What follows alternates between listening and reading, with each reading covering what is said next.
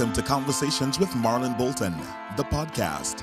On Conversations, we exchange thoughts and ideas with people from different experiences and backgrounds, which help shape a better quality of life for our residents. These conversations bring fresh perspectives that foster our city's growth and resilience. Our conversation starts right now. Welcome to Conversations. My name is Marlon Bolton, your Tamarack District 1 City Commissioner, and I'm so thrilled to have Dr. Osman with us today. Dr. Mohammed Osman is an interventional cardiologist with Broward Health Physician Group, and we're so glad to have you, Doctor. How are you today? I'm doing well. How about you? Very well. Welcome to my chair. Thank you for inviting me. Well, Dr. Osman, tell me just a little bit more about yourself, your journey to Broward Health, your educational background, and something fun about you. Okay. Which one should I start with? So, a little bit about myself. I'm a cardiologist. I did my medical school in Egypt. And after that, I started my medical training in New York City. I spent 7 years in New York between different institutions for internal medicine training, and then after that for critical care training, and then for cardiology training, and then finally for interventional cardiology training. So I did altogether about 9 years of after medical school training and fellowships. Wow. And after that, I started practicing here in Fort Lauderdale area. I've been living here for the past 13 years. Practicing here, and then a couple of years ago, I started with Broward System. Nice. And I know that a lot of people would like to know something fun about you. Give us something that nobody knows about Dr. Osman. I'm very boring, so nothing to that extent. But one thing I can say is my passion is history. I love history, and I think it's very relevant to what we see every day today in the news and in the world affairs. So when I was young, like any kid, kids like to hear stories. So my mom was a teacher, and she taught me how to read at a young age. So the first book I got my hands on was a history book, and for me it was very exciting because it was the ultimate story book. It was a real story for humans, wherever they are, and their journey, and their successes and their failures and their tragedy and everything. It's an amazing history. Is an amazing storybook. Dr. Osman, let's start with the basics. What is heart disease? How much time you have? So it's a very wide range of conditions, but I'm gonna talk specifically about one of the most common ones that we see every day. And when we say heart disease, in most people's mind, it's related to coronary artery disease specifically, but there are so many heart conditions that is well beyond the scope of our discussion today. I'm going to talk specifically about coronary artery disease. Heart disease, as you know, is the number one killer for adult men and women in the United States. Every year, more than 600,000 deaths related to heart disease. And a lot of it, in my opinion, can be prevented if we are educated enough about it, and if we can apply certain lifestyle changes. It can make all the difference. And this is the boring part in my discussion with you today, because it will sound like a cliche, but guess what? It is not a cliche. It's to the heart of the matter. If somehow we can apply some lifestyle changes that I'm going to talk about today, most people will not need a cardiologist like myself. So it is something that is quite preventable. There is definitely a genetic component, but any disease condition. I'll give you a simple example. Let's talk about flu. Most of us, if not all of us, had the flu at one point in their life. And it can have very mild symptoms, or it can have fatal outcome. Same with COVID. Like, we've been living with COVID for the past couple of years. You hear people just have mild symptoms for a few days and they get better, and you hear a lot of people dying from that. So this is a wide range or spectrum and everything in between. Heart disease is no different than that. You have very mild form of the disease, and you can have very severe form of the disease. And as an individual, you can, to some extent or to a big extent, determine how much you're going to have. So this is something we're going to talk about. Part of the challenge of heart disease is how to uncover it, how to make a diagnosis, because sometimes people have no symptoms whatsoever. And their first encounter with heart disease could be a fatal heart attack. As a matter of fact, half of the men who die from heart attack have no prior symptoms. So their first encounter with heart condition could be a fatal event. So for all of that, for all of those reasons, I think a big part of the burden fall on each one of us, because we can have control of how to choose our lifestyle, what to eat, how there is so many things we're going to talk about shortly, but we have control on big part of that. Who's at risk for heart disease? So there are certain things that can increase someone's risk for heart disease. For example, high blood pressure. That's a common one. High cholesterol, smoking. And there is 4 factors that I kind of tie and lump sum them together, which is overweight, diabetes, lack of activity. So these things like kind of come together. So if I'm overeating, I can be overweight. If I'm overweight, I can become diabetic. If I'm diabetic, I'm increasing my heart risk. So it's all tied together. Smoking is a big one. Excessive alcohol use is another one. So those are some of the risks. There is definitely a genetic component for heart disease. So those are the risk factors. In 2018, the U.S. Health and Human Services found that Black Americans were 30% more likely to die from heart disease than non-Hispanic whites. What can be done to lower the risk of heart disease? So there are different parts of that question. It's a very difficult question, but there are different parts for that. There is part that lies with elected officials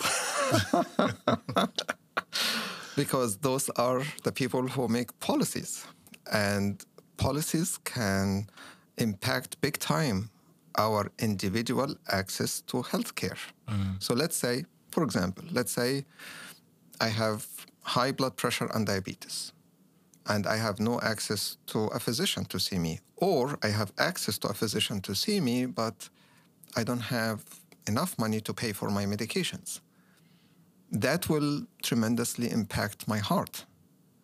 And on the policy level, there are things that can be done about that. In every 4-year cycle with presidential debates, there is a big part of discussion about healthcare, and this is at the heart of it. So policy changes that can improve people access to healthcare and medications and so forth. And this is kind of beyond us. But I want to focus on what every one of us can do. Okay? There are things that every and each one of us can do, and it can make a big difference. Most importantly, what we eat, how much we exercise, and are we controlling things that can be controlled? For example, if I'm smoking, I'm inflicting harm on my body. I'm basically messing up my lungs. I am increasing my heart risk totally unnecessarily. So that's a big one. Is it easy to quit smoking? It is not. Is it possible? Of course it's possible. So if I'm a smoker and this is something I can move out of my list of risk factors, that's a great thing. But again, that's not an easy task, but it is very doable. Another example, let's say I have high blood pressure and I'm not taking medications for blood pressure, or it's not well controlled. This is something I can take care of it. I can take my medication, I can monitor my blood pressure, and that can improve my risk. I have complete choice over what I eat. And this is a big one. This is a huge one. Because we are what we eat. So if I'm eating a lot of sugars, a lot of carbs, I'm overweight, that's by itself, that's a big one. It will impact my diabetes risk. It will impact my high blood pressure risk. It will impact my heart condition. All of these things are things that I can take control of. I tell most of my patients, you have control basically on everything except the genetic factor when it comes to heart disease. You don't control that. That's something that your parents hand over to you. That's a gift from your parents. But other than that, you have control over everything else. Exercise. Exercise, I view exercise as a daily necessity. It is not a luxury. It's not if I have time, I do it. It is not if I get to do that, I will do it. It is not. It is a basic necessity like eating and drinking. It should be part of every human life, everyday life. So all of these things, you have full control over that. You mentioned alcohol. How much alcohol is too much alcohol? You will hear different opinions about that. I will just share with you one opinion, my opinion about that.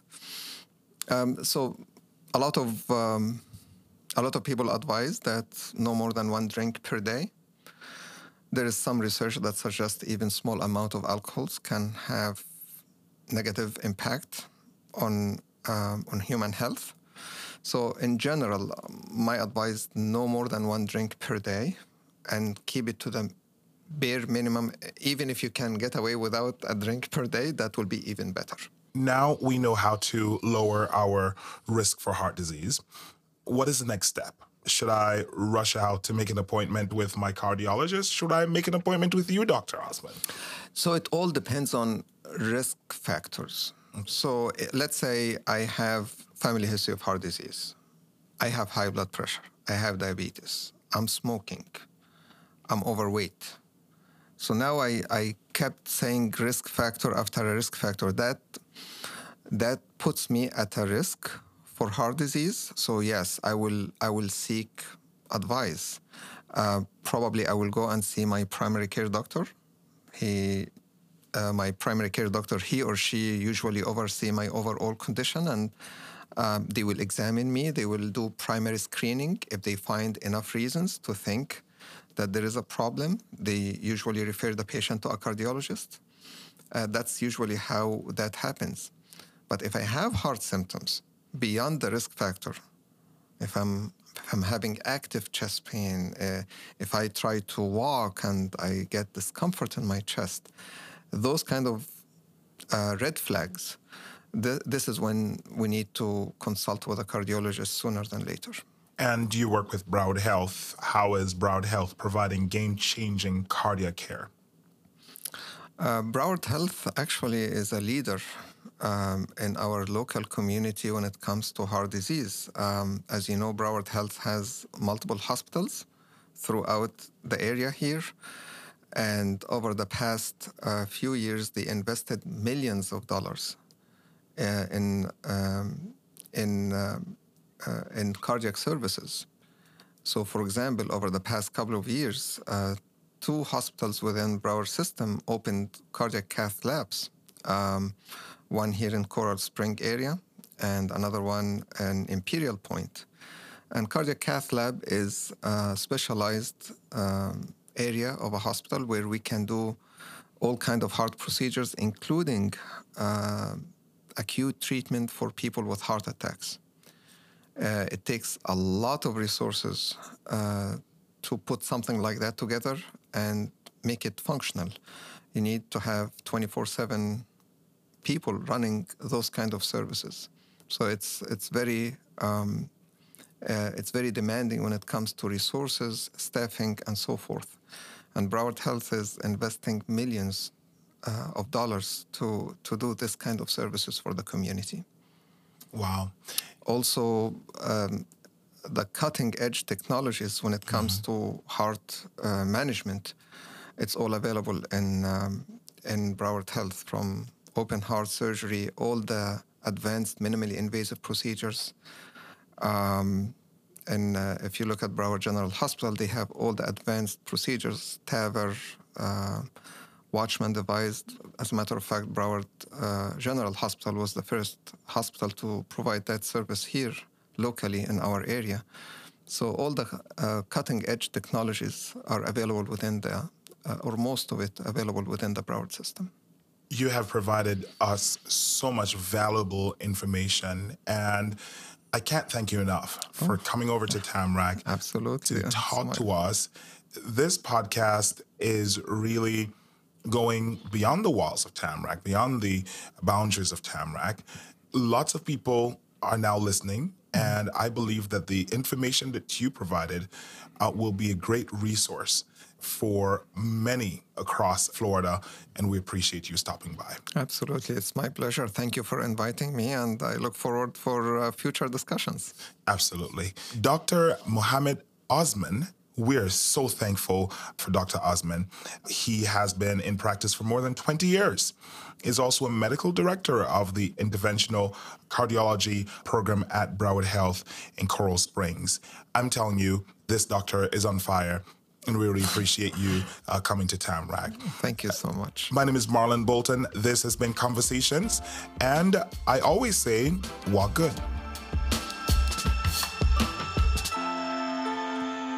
Thanks for tuning in to Conversations with Marlon Bolton, brought to you by the City of Tamarack, Office of Commissioner Marlon Bolton.